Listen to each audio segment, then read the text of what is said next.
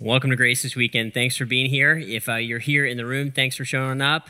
And if you're watching online, thanks for tuning in that way. Or if you're at the extension, of course, thanks for being there as well. And my name's Ryan. I'm one of the teaching pastors on staff. If we haven't met, I'd love to meet you, maybe hear how you made your way to Grace this weekend. And I want to tell you about something that's really exciting, actually, that's very important to the movement of Grace. Here at Grace, we feel called to a vision called 30 and 30. And we are called to plant 30 campuses or 30 churches in 30 years.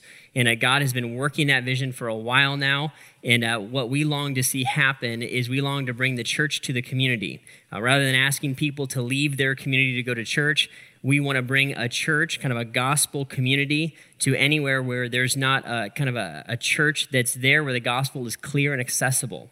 And so we've been doing that for a while. And just this last weekend, we actually launched our 8th campus. They launched with 234 people in Sterling, Ohio. That campus is called County Line Campus. And we are excited to tell you about that. Isn't that fun? Yeah, you can clap for that.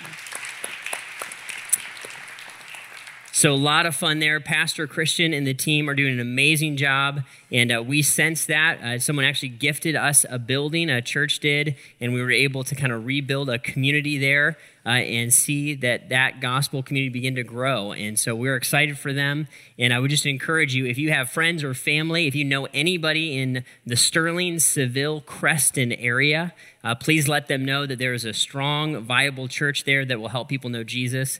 And so feel free to extend that invitation to folks. They're open and they're ready to go. So be praying for them. It's hard work to start a new campus, and so they're going to be in the thick of it here for quite some time. So excited to tell you about that. Of course, there's always exciting things happening here around Grace Church. One of the things that we've been talking about, of course, over the last handful of weeks has been this series called Untamed, and we're looking at emotions from a different angle, kind of looking at the real emotions that show up in our lives that sometimes are a little bit dangerous. We said if they're not brought under control, if they're not tamed, then they can kind of at best limit our potential in what we're going to grow into as a human being. At worst, they might devastate or destroy our lives. And so we said emotion in of itself is not a bad thing. It's not a wrong thing. In fact, we're made to be emotional beings. Right? It's kind of part of how God's wired us, that we are creating the image of God. We're made with an intellect, right? So we think, and we think thoughts. Of course, we have a volition, a will. We make decisions. And then we're emotional. We feel feelings, and those feelings are very real, and they're very, very powerful. And so we want to recognize those, and we recognize that we all come into kind of the conversation today from a different angle. Many of us would come into the conversation and we would have been taught either by our family or our church family maybe to deny our emotions, to pretend like they're not real and they don't affect us that much, right? To don't even acknowledge it when I'm angry or when I'm hurt. We don't talk about that. It's not something that we kind of dive into. Many of us were taught that way. Others of us were taught to be really defined by our emotions, that when you feel it, it's true. You should act on that, kind of go with your gut and embrace your emotions no matter what they say. And we would say neither of those approaches to emotions are going to lead us to a great place. Probably the place of health and vibrancy that we would long to go to is a place where our emotions are directed by Jesus. So we said we want to understand and approach emotions from that perspective. What does it look like to bring things like hurt and envy and anger and fear under the control of Jesus? And would that change our lives if we could get a hold of it? And so that's what we've been diving into over the last handful of weeks. We opened up the conversation a few weeks ago talking about hurt and forgiveness. And we said one of the things that happens when we're hurt is we often have to go back to go forward. That if we want to move forward in life, we want to continue to grow and change, I usually have to go back to a hurt and deal with that and forgive it if I'm going to be able to move on. And then just last week, and Pastor Jeff walked us into a conversation on envy. We said that, boy, it's totally normal to long to have some things in life, but when I long for what you have, that's when envy happens. And when I embrace that envy, it can be kind of damaging to my relationships. So he talked us through how to rejoice with those who rejoice, how to mourn with those who mourn, and how to trust that God has me in a place that's exactly where he wants me in life, and he's going to be with me through that. So if you missed either of those conversations, Well, I'd highly encourage you to catch up online. I think it'll be helpful to you. I think this series in general is important and powerful to change our lives. And so you can do that at graceohio.org. You can follow us on YouTube and watch all those for free, or listen online, of course. So what we want to do today is continue to advance the conversation. We're going to look at a conversation all around anger today, and anger is a huge topic. It's a complicated topic, and we're going to, of course, dive kind of headlong into it. It's a massive thing that we would see all over our culture today. Of course, there's pictures that would pop into our minds right away when we think of anger. Some of those are fun, right? We're going to see things like this with kids' movies. Of course, the Hulk is going to show up all over. He is the embodiment of anger. And then a bunch of us are going to look like this guy right here, right? Especially with traffic in Montrose coming up around the holidays, we are going to be the person who's road raging. Why are you going 48 and 65? That's a question we all want to know. Here we go. And then, oh, look, there's these people. This is where you tackle people for a flat screen. That time of year is coming, which is a lot of fun. So, of course, those things we're going to play with a little bit and laugh at. But, of course, anger gets more serious and more intense as well. There's a reality that anger left untamed can lead to unthinkable violence. We've seen some of that play out even in the last weeks here in our culture, and that breaks the heart of God. And these are examples of what can happen when we allow anger to rule and to run our lives in a way that's inappropriate and certainly unthinkable to God. So we want to dive into this and begin to understand it. And there's a part of me that wishes I could just say, hey, anger's wrong, don't do it, see you guys next week. It's just not that simple. That's the reality. Right? The reality is that anger is often very, very wrong, but there's also the side of anger where sometimes anger is very, very right. And how do I know the difference? How do I know when anger is actually appropriate and it's important for me to be angry about some things versus when anger is inappropriate and really just selfish and it's something that I should put off? That's what we want to dive into and try to at least gain our bearings and see if we can find some understanding on this conversation. So you may say, Ryan, give me some definition to anger. What do you mean by that? Here's a broad definition that we can work with for our conversation today. Anger is a strong feeling of annoyance, displeasure, or hostility. I'm so annoyed. Right? This thing, something's happened. It's made me hostile. I don't like it. I'm frustrated by it. We're all going to face that, right? All anger of all kinds. Something's not right. Something needs to change. Something is blocking my goals. A strong feeling of annoyance, displeasure, or hostility. And what I want to do is that's kind of the big picture look at anger. And then what I want to do is break anger out, right, kind of from that big bubble idea of anger. And I want to break it into two different motivations. We're going to look at anger from a human anger standpoint. And we also want to look at anger from a righteous anger standpoint. Right, kind of two different ways that I might grab hold of anger depending on where I'm coming from. So let's look first at human anger and where that comes from. Human anger is often the result of elevating a longing into the level of an expectation. Right, when I have a longing, kind of a normal, reasonable longing, I long to drive to work and not get cut off. I long to have a conversation with you and not get into an argument. Right? I long to text you and have you text me back. But when I move that to the level of an expectation, right, where when someone cuts me off and I expected to be able to get to work on time and I expected no one to bother me, but it didn't happen that way, anger is what results. My expectation wasn't met. I am frustrated by that. I'm annoyed by it. It causes hostility or displeasure in me, and now I'm angry, right? When my longings, my desires elevate to that level, here's what James would say it this way. He says, what causes fights and quarrels among you? Don't they come from the desires that battle within you? When the desires that kind of roll in my heart, when they elevate, when they escalate to the level of an expectation, my agenda will happen the way that I think that it should happen. And when it doesn't happen that way, I'm angry about it. When you don't behave the way I expect you to behave, when the circumstances don't play out the way that they should play out, when I go to the store and expect to buy the thing and I don't expect there to be a line and there is one, I'm frustrated. When that clerk makes a mistake, I'm angry, right? We see it happen all the time. It's kind of a normal human emotion that we're going to bump into because our longings often are going to escalate to the level of an expectation. I was thinking about this week. Sometimes when I have a busy week and I'm like really need to get some stuff done, I'll leave the office and I'll go work at the library. I'm kind of a nerd at heart. So I like to go to the library and I like to go get some of my work done. I like to go out of town and go to some different libraries a little far away where I can just like focus and get work done. So this one library that I went to, I was just longing to get some good quality work done, get it knocked out, right? And I was kind of expecting to do that. And so I show up there, wanting to get about 3 or 4 hours of work done.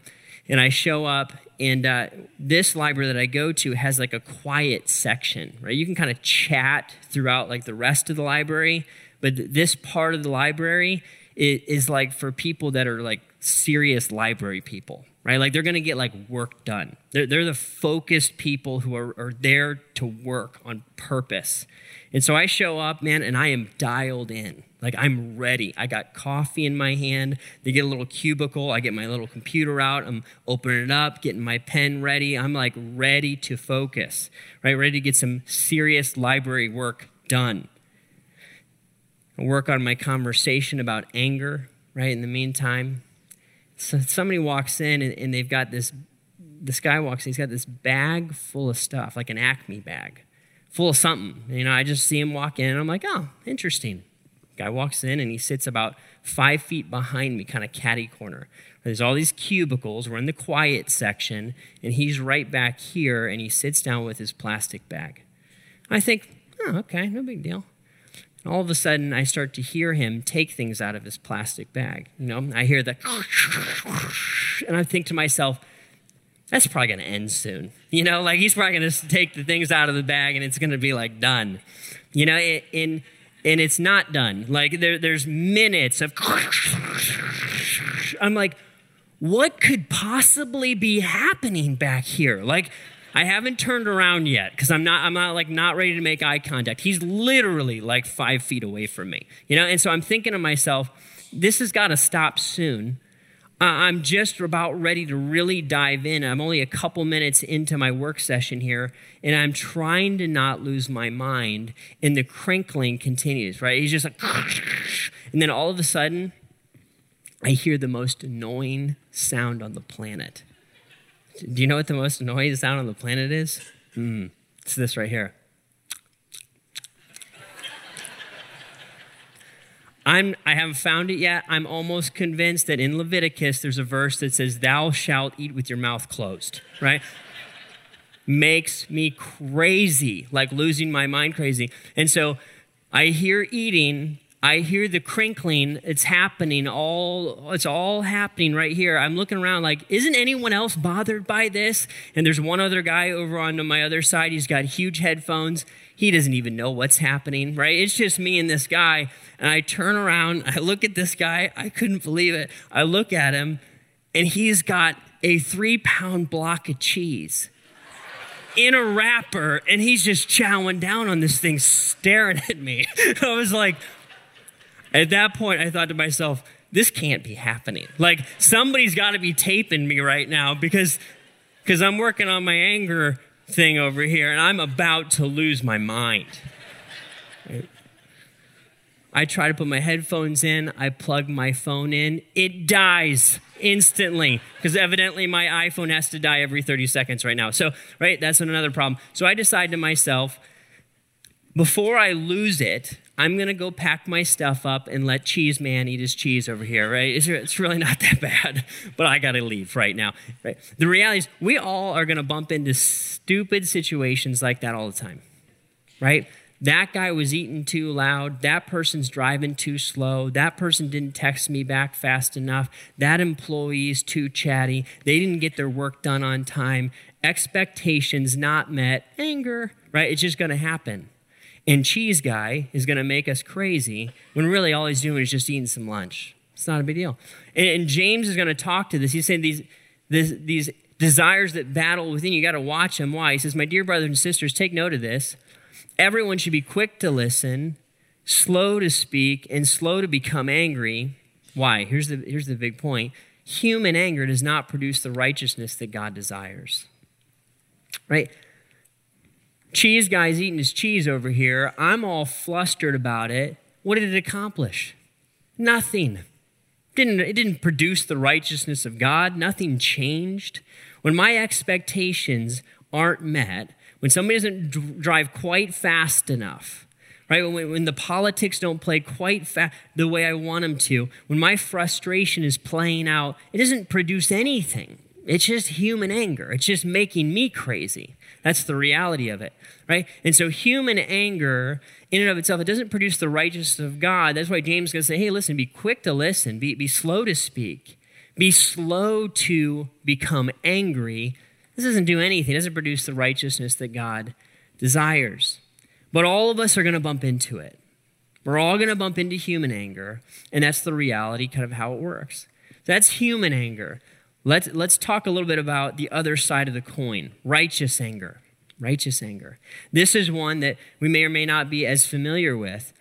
There's a fascinating side to anger that's going to show up. John Bloom gives a definition of this. He says, righteous anger is being angry at what makes God angry. Now, this is pretty important. If you're newer to Grace, if you're a guest with us, it's really important to me that you know that we view the Bible, and what the Bible says about God is that he is primarily not marked by anger. It's part of who he is.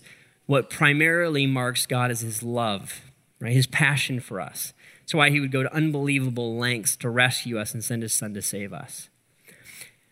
And God is a God who's a good father, right? And like any good father who loves their kids, they're going to love their kids and have a passion for them. I love my kids. I've got 4 kids between 6 and 11. I love my kids, man. I love being with them. I love raising them. I love investing in them. I want them to become all that God wants them to become. And when one kid slaps the other kid, it makes me angry, right? There's a reality to that. There's an anger at injustice.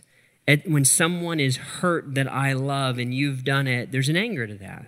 Not a dysfunctional, fly-off-the-handle anger, but an anger, and it's real. And God has an anger like that. There's a righteous anger that God has. When God looks out into the world and he sees people dying from the opioid crisis, that makes him angry. When he sees people caught in human trafficking, that makes God angry. It breaks his heart, causes him to be fired up, right? When he sees injustice in the world, when he sees our lives not embraced in the manner in which he would long to see them embraced, causes God to be angry. Why?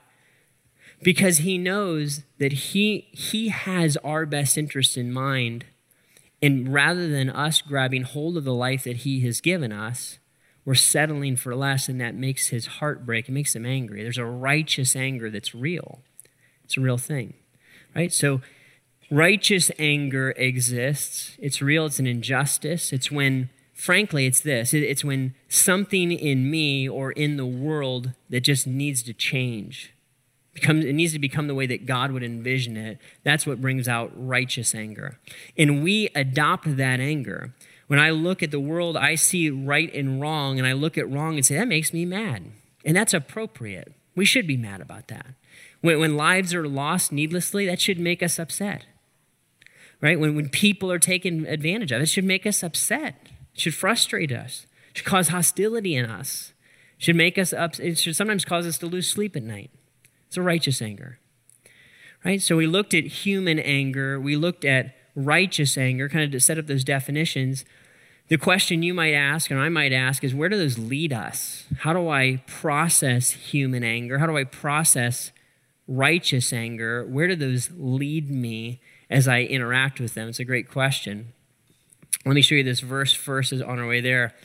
Paul says this, he says, in your anger, do not sin. Do not let the sun go down while you're still angry. Don't give the devil a foothold. This is a fascinating translation of the Bible. So this one says, in your anger, don't sin. Another translation says this, be angry, yet do not sin. God would look at us and say, yes, anger is going to be a part of your experience. When I find myself angry, don't let it move me to a place where I am sinning in my anger, where it's driving me to be out of control or causing me to hurt or damage others. Let's just look at how this looks. When I look at human anger, when I begin to bump into it, my expectations aren't met, where and how should I process it? And maybe even how should I not process it? That might be the first question we should answer is, what should I not do with it? When I'm angry and I'm frustrated and I'm fired up and it's because my expectations weren't met, at the end of the day, if I was really honest, that's the case, what shouldn't I do? I shouldn't embrace it. Don't embrace it. Don't embrace the anger. There was a body of kind of teaching and counseling that said for a while that if you're angry, what you need to do is you need to vent it. You need to just get it out there. And if you get it all out there, you're going to feel better. The reality is they did a study on that thought process and tested people who vented their anger, who embraced their anger, and all it did was made them more angry. Didn't help. But in fact, the Bible talked about this thousands of years before. Here's what it says. Proverbs, fools give full vent to their rage, but the wise bring calm in the end. Isn't that fascinating? The Bible's going to say it's a fool who says, I am so mad. I'm going to tell social media. I'm going to tell my hundreds or thousands of friends about how mad I am about this incident that happened in my day. So there's a fool that does that. It's a fool that walks around and spreads anger to every person they interact and tells them how bad a situation was.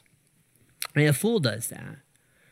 So at the end of the day, it doesn't accomplish anything. The wise person is the one who brings calm. Fools bring full vent to their rage. So I'm not to embrace the anger. I'm not to live in it and dwell in it or try to keep it going. I want to get a hold of it and bring it under the reign of Christ. Here's the next I don't want to do. I don't want to be hurtful in anger. Anger can lead to the next step where I start to be damaging in my relationships, my interactions with others. Here's the way the Bible would talk about it. It says, but now you must also rid yourself of all such things as these: anger, rage, malice, slander, and filthy language from your lips. Is rid yourself of this.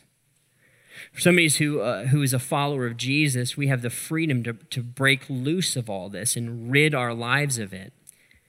So to be hurtful of other people, to be angry, and to see that anger cause me, or I allow it to cause me to then turn and be violent, or I'm being physically abusive to someone, verbally abusive, sexually, you name it, any kind of abuse where I am embracing my anger and it's causing me to hurt other people is absolutely inappropriate and it cannot be tolerated.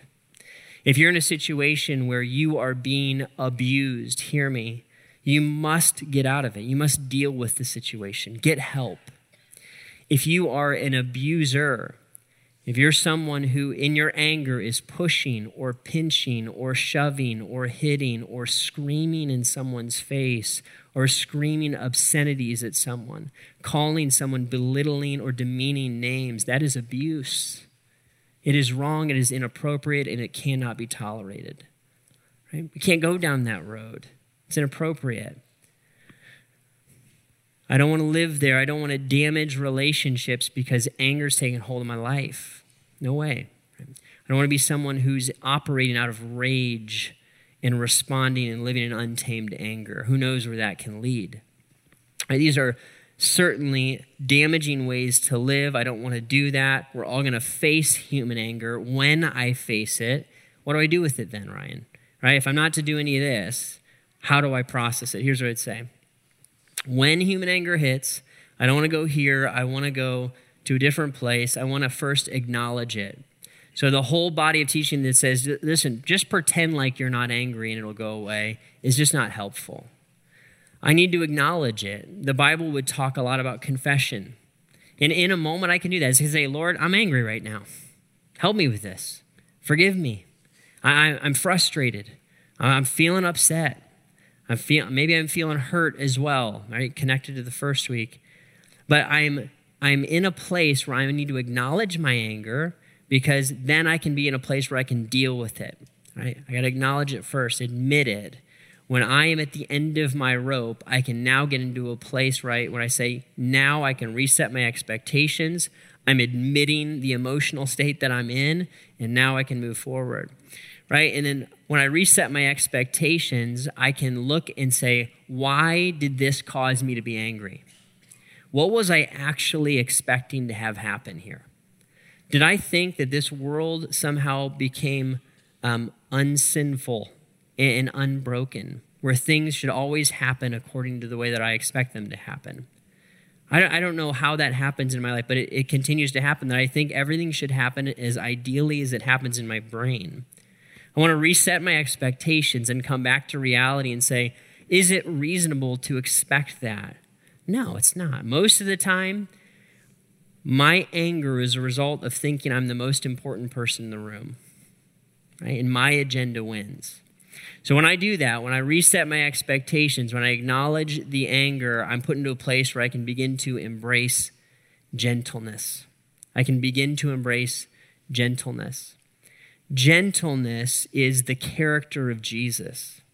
Jesus is strong. He actually would operate at times in righteous anger, but predominantly Jesus is a gentle man. He's a meek man where there's strength or power under control. It's fascinating. Look at this verse with me real quick. Let your gentleness be evident to all. The Lord is near. The Lord is near. I don't know if you guys have ever noticed this. I notice this all the time because my kids are in this stage where they're going to bicker a lot. If you grew up in a home where you had a bunch of siblings, maybe you remember bickering a bunch, you argue and you're fighting. When I walk into a situation where my kids are fighting with each other, they're arguing, they're vehement, they're convinced that their position is the right position and they are committed to it, and then dad enters the room, the whole thing changes. Right? It's how it works. The whole thing changes. Now, all of a sudden, they're less convinced, wait a minute, dad has the authority in the room and he sees what's happening right now. Maybe he's got a different perspective because I've gotten stuck in my own view. I'm so angry because this didn't happen the way that I thought it should. When I recognize that barista that made my drink wrong, right? I ordered an extra hot. You know, when I recognize that's a human being, that's somebody that God created. When I recognize that cheese guy, is a creature of God. God made him. All of a sudden, I'm gonna chill out a little bit, and I'm gonna be able to be gentle with someone. I'm gonna be able to be loving with someone. Why? Because the Lord is near. Every time there's an argument, every time there's a frustration, every time the Lord is in the midst of that situation, he sees what's happening, and he can help me to become gentle in my response. I don't have to act that way.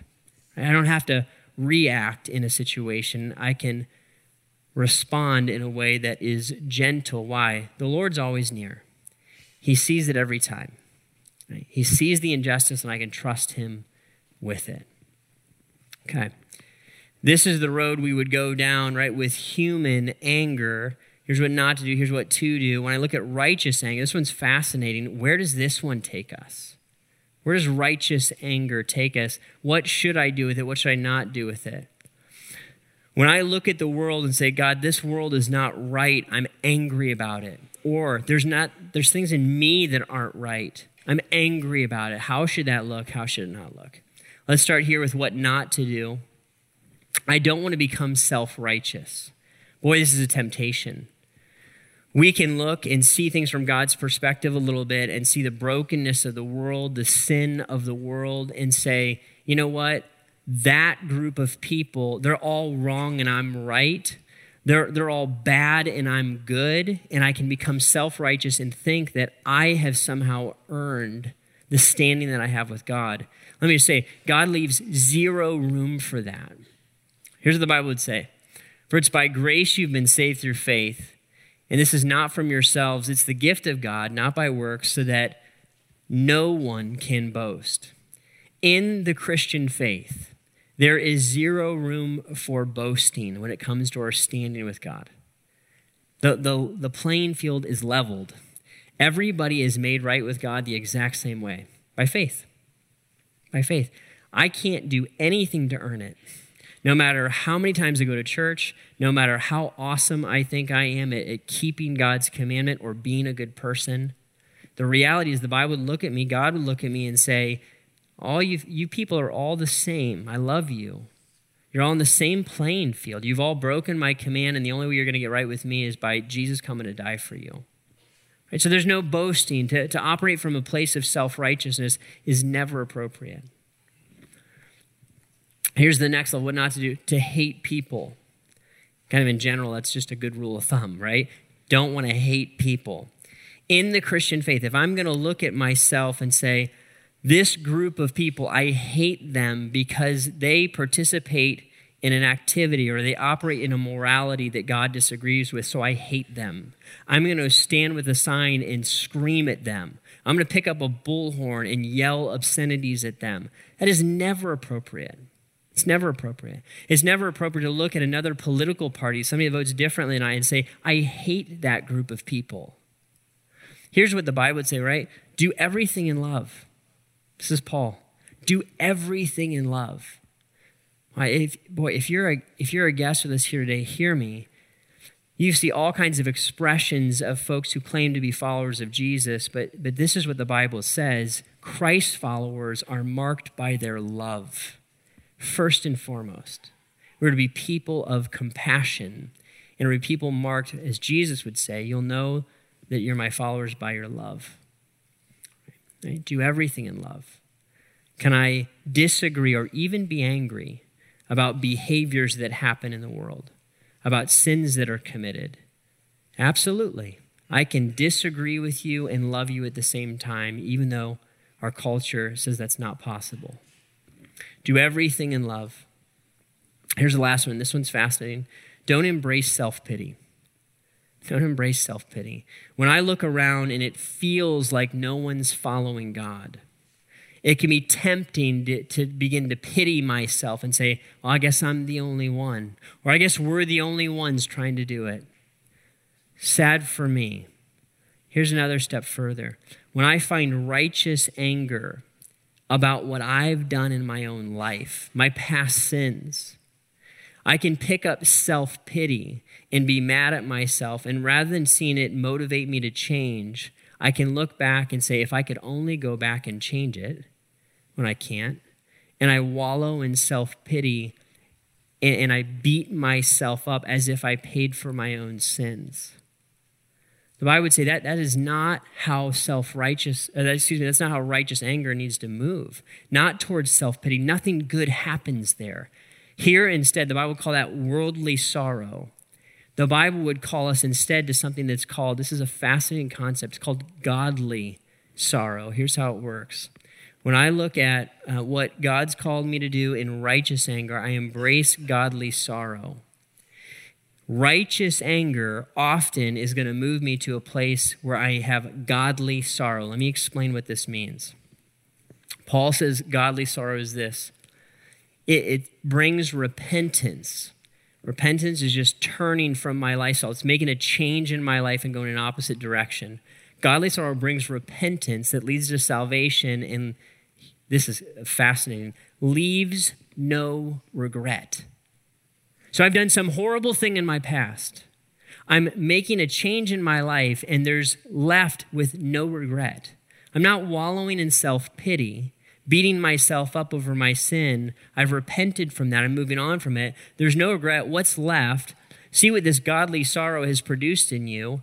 What earnestness, what eagerness to clear yourselves, what indignation, what alarm, what longing, what concern, what readiness to see justice done. See, the Bible's saying when righteous anger hits my life, when I look at what I have done in my past, and we've all committed sins that we're not proud of. I have. I didn't know Jesus till I was almost 19 years old, and I can look back in my past, and it's tempting to beat yourself up over it. He would say, instead, what I long for you to do is adopt godly sorrow. Let righteous anger, I hate what I did, turn into a godly sorrow. God, I'm sorry for what I did. I repent of it, and now I want to change. I want to move forward with it. right? Because what godly sorrow can do is it can move me in a positive direction, unlike how many other emotions can. Here's what I mean. It can help me make a difference in a peaceful way. When I want to see change happen in my life or in the lives of the people that I interact with or in the world, I can be moved because of godly sorrow to do that. Here's the biggest one.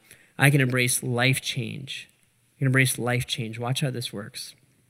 When righteous anger hits my life, I don't live here. I don't live here forever, but this can be a catalyst to move me into an area of growth in my life or change in my life that I have never dealt with before. In fact, I would go so far as to say that I bet you almost all, if not all of the major changes in your life, this has been true of my life, have had anger connected to them. Think about it for a minute. When you made a big change in your life, when you got out of debt, when you lost a bunch of weight, when you stopped that habit, maybe when you said yes to Jesus, that's how it was for me. You said, this can't be like this anymore. I'm angry that it is where it is. I'm disgusted with it. It needs to change. And there are few emotions that can move me to change like righteous anger. Here's how I think of it. Righteous anger, ready? Righteous anger can push us over the enough line. Over the enough line. So what's that, Ryan? Here's what the enough line is. The enough line is this. It's when I look at, let's specifically talk about our own lives. It's when I look at my own life and I come to a conclusion that an area or an aspect of my life has to change. Or I look at it and say, this is enough. I have had it. I'm done with that. See, that enough line, we don't get there without being a little fired up, a little angry, a little worked up that something has to change in me. Righteous anger can do that.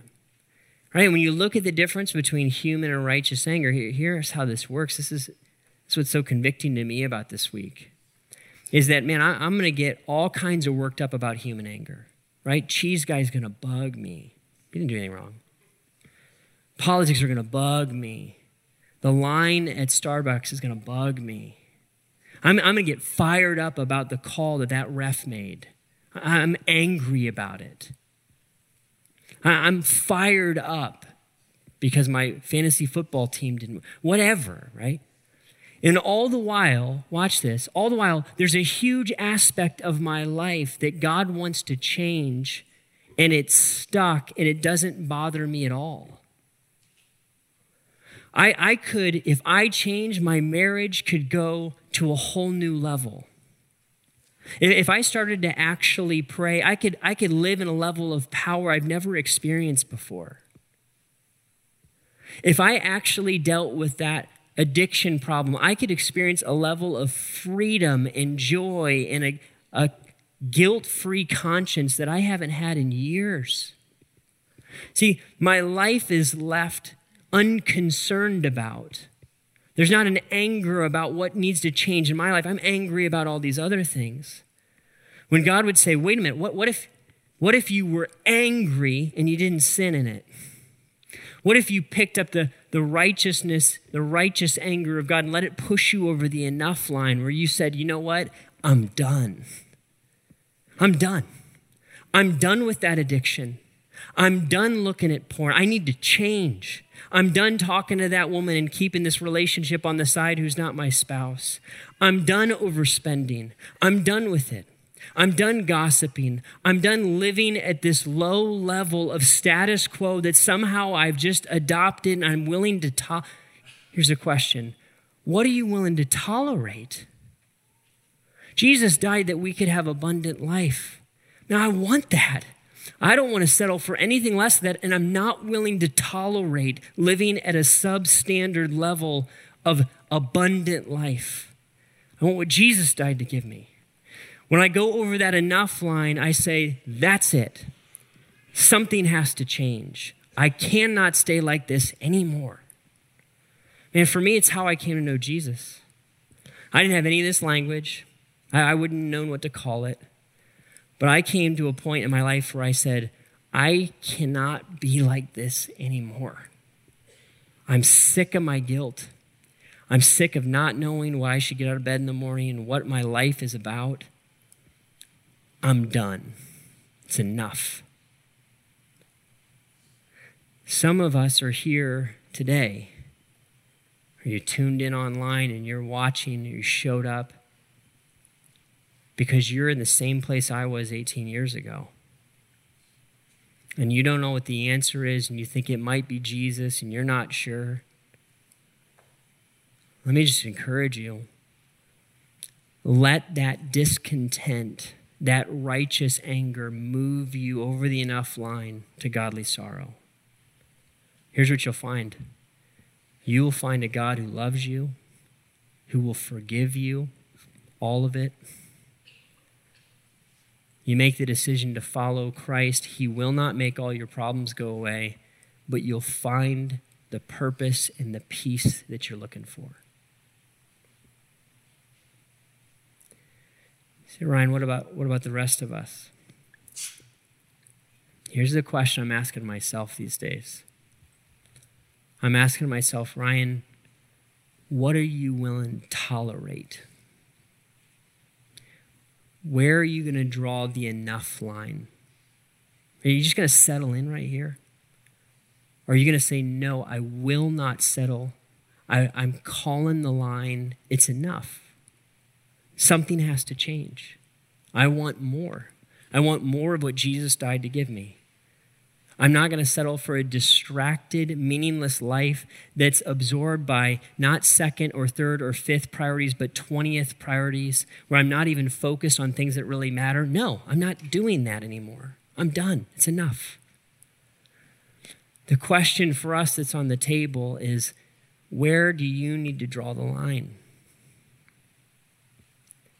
Because here's the thing, God won't draw it for you. He's made it available. Victory is possible. Change is real. But you and I have to look at our lives and say, God, I agree with you. I draw the line where you would draw it if you were living my life.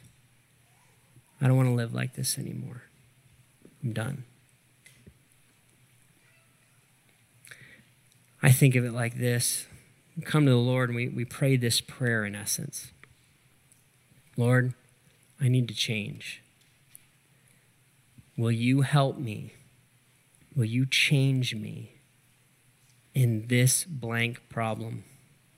Lord, change my lying problem, my spending problem, my gossip problem, my distraction problem, my frivolous living problem, my flirting with a member of the opposite sex problem, my materialism problem, my greed problem, my vanity problem.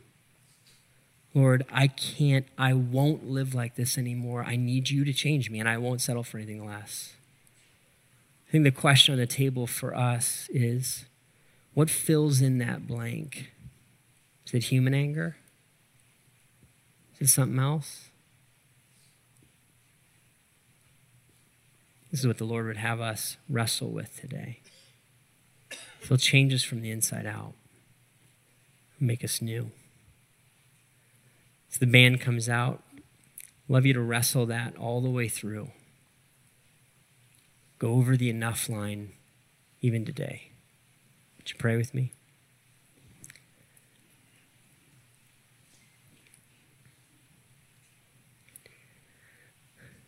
Lord, we need you. I need you. And I want to take hold of the life that you died to give me, Jesus. I refuse to settle for anything less.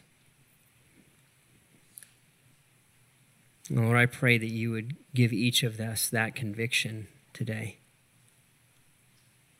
To in our own lives not be willing to settle for the brokenness that doesn't have to be there. The sin that doesn't have to be there. Lord, you're thrilled and eager to forgive us. You're longing for us to ask so that you can change us from the inside out.